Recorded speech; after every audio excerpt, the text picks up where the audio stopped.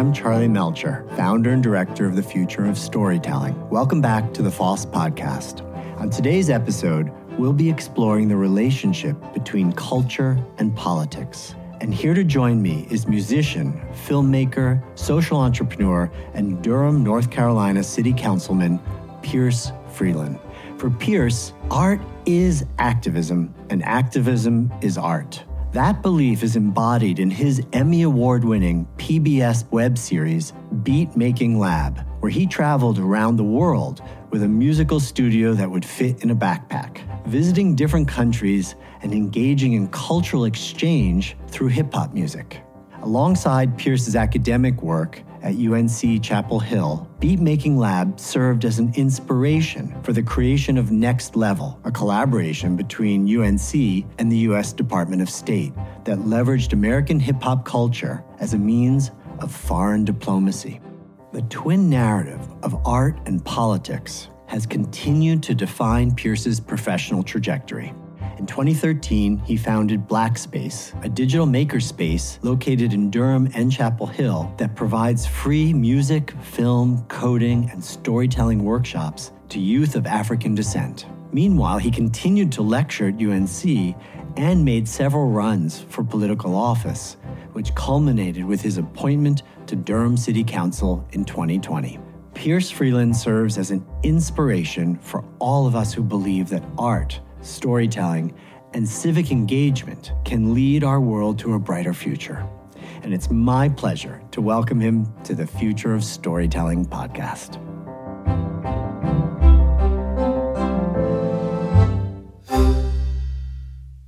Pierce Freeland, I'm so excited to have you on the show today. Thank you for being here. It's a pleasure. So you've talked about this West African philosophy, Sankofa, this idea that you have to look back in order to be able to look forward. Tell us a little bit about your backstory. I guess I could start with some ancestors. I'll name my great-grandfather, Alan Freeland, who was a painter during the Harlem Renaissance. And my dad recalls being taken out into the woods with him to just sit and listen and just perceive his environment. I remember when I was a kid, my dad used to take me out into the natural environment just to listen and to be present with my thoughts, emotions, and the world around me, and to absorb kind of the beauty of our universe. You know, my dad was also an artist. He was a photographer and an architect. When did you realize that you were going to be an artist, or that was part of who you are? I think that art was always around me from a very young age. My mother, I didn't mention her yet, but Nina Freeland, she's a jazz vocalist. And I remember when my mom started singing and bringing us to gigs, you know, we used to hang out with her backstage. And I did see in my mother and my father a loving, nurturing parent who was also taking care of themselves, who unapologetically and fearlessly stepped into their purpose. So for me, as I was coming of age and thinking about what I wanted to do, I never had to question like, get a real job or, those are some of the questions they had to deal with. I never dealt with. They always said, follow your passion. Hearing about your parents and the maturity or just love and what amazing people they clearly were makes me understand a little more about your focus on parenting, prioritizing that in your life. I know you've even done an album, and I've watched a few videos about Dad's Day with your daughter. Mm-hmm. Tell me a little bit about that. I wasn't thinking I was going to go there, but just hearing you talk about your parents makes me want to hear you talk about your parenting. My dad passed away last summer. Summer of 2019, it was 2 summers ago now. I took a big shift from parenting my kids to almost parenting my dad during that time. I got to spend this real intimate time with my dad, towards the end of his life. And it was such a gift to be able to offer him that. And what I found pretty much every time I went into the studio from like 2018 to 2020, I was writing about being a father. And I think I was, subconsciously tapping into missing my dad and his physical form as he transitioned. I was missing having him be the presence that he was for me as a child, but I was also celebrating what the gifts that he gave me and seeing his fatherhood practice in how I rock with my children. Yeah, daddy, daughter, day, girl, what up? Right now, we can go anywhere you wanna. Roller skating rink to the movies, chilling at the house. Maybe later on, we could go get a banana float. Yeah, cause that's really tasty. We can be lazy, stop and smell the daisies. Do what you want, me and you in the car. Go play in the arcade or shop at the mall. That's where the album DAD came from. It was literally Sankofa. I was in the middle, like losing my father and loving my children, and fatherhood was just really an important part of that story. I'm going through a similar thing with my dad now. So music is a source of healing. Arts is a source of joy and coming back into yourself. But I'm also curious about how you've used it to go outward, how you see it as a tool for making a difference more broadly in the world. Yeah. Well, Charlie, before we jump off, I just want to acknowledge that I feel some emotion swelling in you and can only imagine what, from the little I know about you as a storyteller, how it may be impacting you to hear my journey. Here's the thing about grieving. It's a reflection of the love that we have for our fathers, that we feel the weight of their loss. It's a cycle, just like the seasons. And one day we too will be in our winter seasons. And what a privilege it would be, I imagined, as I was caring for my dad, my son, watching after me in that way. And it's really beautiful. It took me a while to really sink my teeth into being gracious about that process. Yeah, I feel you. Thank you. Whew. Okay, well, I think you should just take over this interview. You're doing a better job. Tell us a little bit about, I think your sort of first big breakthrough was Beatmaking Lab. That was certainly how you came to FOST. You sort of helped lead one of those. But maybe just tell our listeners quickly what that is and the kind of impact it had. So I'm a professor, young lecturer, not even professor. I don't, got my master's and I'm teaching at my alma mater. This department at this prestigious university that gave me my papers and my legitimacy is woefully lacking when it comes to presenting a music curriculum that reflects the times. And I know from my study that this was also the case when jazz became a disruptor in the academy. There was a time when Duke Ellington was invited onto campus at Oxford and they were like, we do classical here. We have a pedagogy here. This doesn't quite fit the model. Somebody had to break that whole model up and say, no, jazz belongs here and hip hop belongs here too. That was our case, certainly, but it also caught the attention of the State Department, who said, wow, here we have hip hop, the global culture. One of the biggest cultural exports of this country is our culture. And guess what? Hip hop, dance, graffiti, b-boying, emceeing can travel some places that diplomats can't go and can connect with some audiences that want nothing to do with the United States politically, but are culturally aligned with the Black youth culture of this country. So from Beatmaking Lab, next thing was doing the Black Space. Tell our listener what that is. Yeah, Black Space is a digital makerspace. We work with youth between the ages of like 12 and 20, and we teach them things, digital, virtual, technological things, music production, coding, 3D printing. We did one on workshop with middle school age girls on cryptocurrency and cybersecurity, working with kids of African descent, trying to both bridge the digital divide and make sure that Black folks have a space and to give us tools to radically imagine and manifest the futures that we deserve. So yeah, it's a digital makerspace rooted in Afrofuturism, which is this idea of kind of Black futurists creating the world that we want for ourselves. This also seems like a perfect transition to talk a little bit about the history of white people in America. Give me a little background on that project. It's, by the way, I just want to say, beautiful and powerful and really, really well done and super enjoyed. We'll make links to all these things we talk about because we want anyone who's listening to be able to check them all out. But yeah, history of white people in America. Skin color didn't make a difference, no matter what hue your flesh was tinted in, because your complexion wasn't kinship, and pigment was insignificant. It didn't prevent you from certain privileges. This is the story of how skin became color, color became race, and race became power. The creation of the Caucasian, white Aryan. It's the story of how white became American. Let's just sit with that title for a second.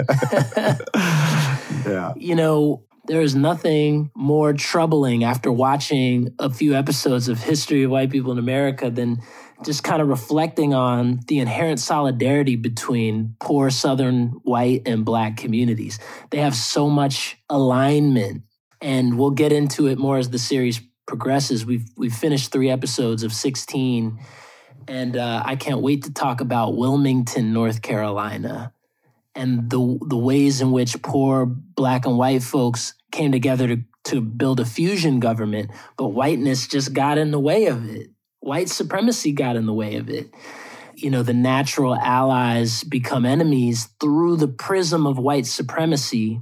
This is that story. History of White People in America tells that story through hip hop. I mean, honestly, it was the best thing I've watched, since going to Hamilton. I mean, that's kind of how I felt. Like, this is so beautifully told, so powerfully told, such creative storytelling, and like the form and the content were so perfect together. I'm glad that it resonated. Our goal is to keep episodes around 4 to 5 minutes. That's a storytelling tool to be told in a way, with music where it kind of sticks in your head and is able to be absorbed emotionally through this universal language that we talked about. But then also the module of animated, that's the other piece, animation. My hope is that, people it's a soft entry point to what I hope will become a deep dive or a rabbit hole into deeper conversations about these topics around race. But, we got to get started somewhere. And music and animation are 2 versatile, universal mediums for truth-telling and storytelling. So you've worked with these 2 art forms of music and visual storytelling to create this very emotional history lesson in a form that's so current, that's so digestible for today. So talking about the role of artists for social change, and just historically, artists have always been kind of at the vanguard of change. Tell me a little bit about why you decided to go into politics. Well, when you said artists are at the vanguard of social change, I think about that all the time. In the Black freedom struggle, art has always been a tool for us. It's been emancipatory. It's been functional, in addition to being kind of beautiful and entertaining.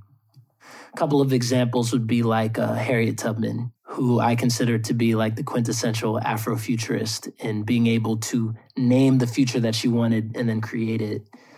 She used Negro spirituals for emancipatory ends as coded language to give people instructions on how to escape slavery. Billie Holiday used her music and her platform as a jazz artist through songs like Strange Fruit to make a compelling case that accompanied Ida B. Wells' important work to end lynching in the South. Ida B. Wells was a journalist. Billie Holiday was a jazz vocalist. They were both activists. They were both organizers. They were both involved in changing not just the politic, but the lived realities of Black folks living in the South. And I don't think you do that without both of them. You need Ida B. Wells. You need Billie Holiday. You need Emmett Till's mother. And you need Jet Magazine. You need all of these things to end lynching. So moving forward, Marvin Gaye, What's Going On? KRS-One, Stop the Violence. Like, artists, if Aretha Franklin, respect. You know what I mean? Like, Queen Latifah, UNITY, Lauryn Hill. Everyone I love listening to They don't just make songs. They shift realities through their music and their labor. And it's not just, it's a vibration. They're putting vibrations out in the universe that are reshaping reality. So for me, that doesn't stop with music. There's other things that I do to manifest the worlds that we deserve. And a lot of that is subsumed in the cultural movement work, rooted in radical Black feminism. For me, that's my politic and practice and the folks that I learned from and studied under. I have certain privileges that allow me access to spaces that some of my more radical friends can't get into. I have a little more access to these spaces and an obligation to be in those spaces and to show up for our people, because we need infiltrators too. You can't just stage the rebellion without inside information about, the overseer's work schedule and, do what you need to do to get free. You need somebody on the inside. So not everyone has access to the inside. So for those of us that do, some of us got to say, all right, I'll do it. Like, come on, let's go. Like, it's a service. It's a sacrifice to infiltrate systems of white supremacy on behalf of your people, to be a voice so they can have a seat at the table. It's a labor. It's one that I found myself uniquely poised to fill in a way that could radically change the game. And that's what I'm doing. And so that's the thought behind running for office. I know you've run a couple of times for different offices, and you're currently on city council. Is that right? Yep. It sounds to me like you actually believe that being in office or public service like that is a role similar to what an artist can do in terms of being able to imagine and realize the future that you want to live in. Harken back to the role music has played in various political movements. And one that particularly sticks out, I'll mention it again, is the anti-lynching movement. That was a movement because people were being lynched throughout the South by the thousands. And we needed a political movement to end that state terrorism. In the same way, it really mirrors what we're seeing today with the murders of Black men and the movement for Black lives. It's not just an outcry is not going to suffice to end the disproportionate attack on Black lives. You need a movement. That movement needs a soundtrack. That movement needs political infiltrators. That movement needs grassroots organizers and movement workers. It needs political appointees and actors and gatekeepers that understand the depth of what the issue is and the source of the solution, which is in the folks closest to the pain. Yeah, that's something that's really missing in politics, local, state, national. And so that's something that I hope to, again, planting seeds. Every move we make has ripple effects, and they're fractal in nature. That's something I learned from my dad. He used to show me this film. Go Google it right now. It's called The Powers of 10. Starts with a young couple on a blanket, and it zooms out and in, and it shows that what is the nature of the universe at its smallest unit is the same as the universe as its biggest unit. An atom looks a lot like a galaxy, looks a lot like a solar system, looks a lot like us and our planet. There's just this fractal relationship to the universe. So, that knowledge of the nature tells me that we can do things in Durham that will have fractal implications on a state, national, international scale. And planting that seed, it may take a while to bear fruit, but you got to start with building a movement and sustaining it. And that's how change happens. That helps me understand your focus also on local, right? A lot of what you're doing is geared towards Durham and Chapel Hill in North Carolina. And I mean, there's that old adage that all politics is local, but it's not just politics here. It's change and innovation and movement building. This is a good segue too to some Sankofa stuff. Look back. Now, my parents always told me, follow your purpose. So I never had a problem deciding. My problems and decisions were always in abundance. Do I go to grad school or do I pursue music full time? There's really no wrong answer. I've always been in the toughest decisions are between two things that I want, but I'm not quite sure, which one is the right one that's aligned with my path. So Beatmaking Lab, I remember we were in Dominican Republic. We had just done a beatmaking program there, and Maya Angelou passed away.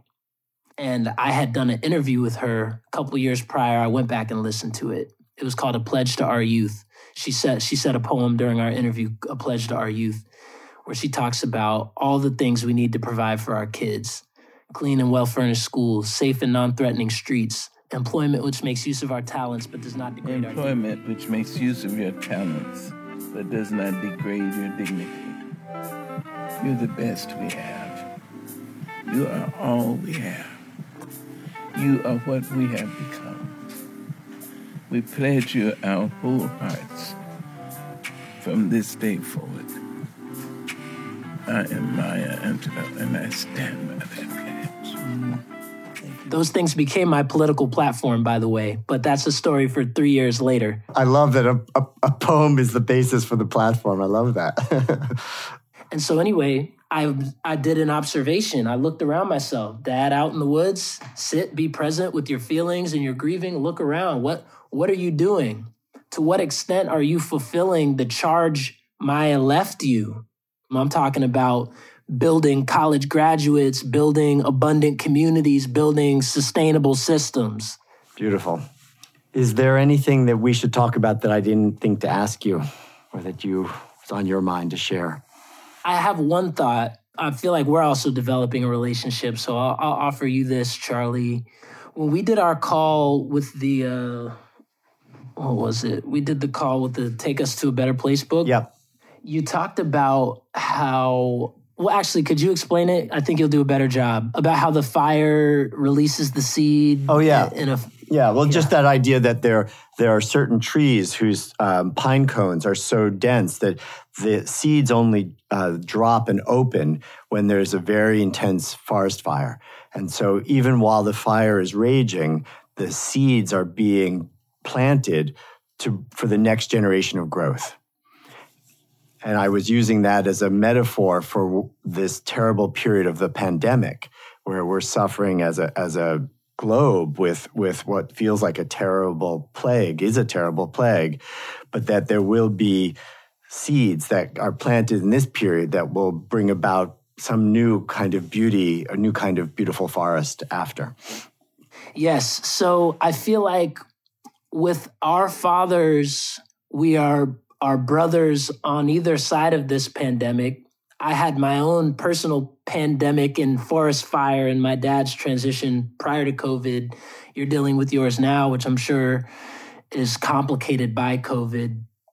And it was also a raging inferno of sorts. And I was the pine cone, not realizing at the time what seeds that process was planting. And when my dad transitioned and that fire of his physical presence went out, so much is there in the wake of that beautiful raging inferno. It's not destructive. It is destructive. It's destroying the physical, but it's also planting seeds for future growth. Thank God it happens, because if it didn't, we wouldn't be here. We wouldn't have the seeds of life that make our existence here so abundant and diverse. I just want to end maybe perhaps with that meditation on the relationship between destruction and creation, between life and death, between, burning and birthing. Well, I'd like to end it by thanking Phil and Nina Freeland for the beautiful work they did in bringing you into the world.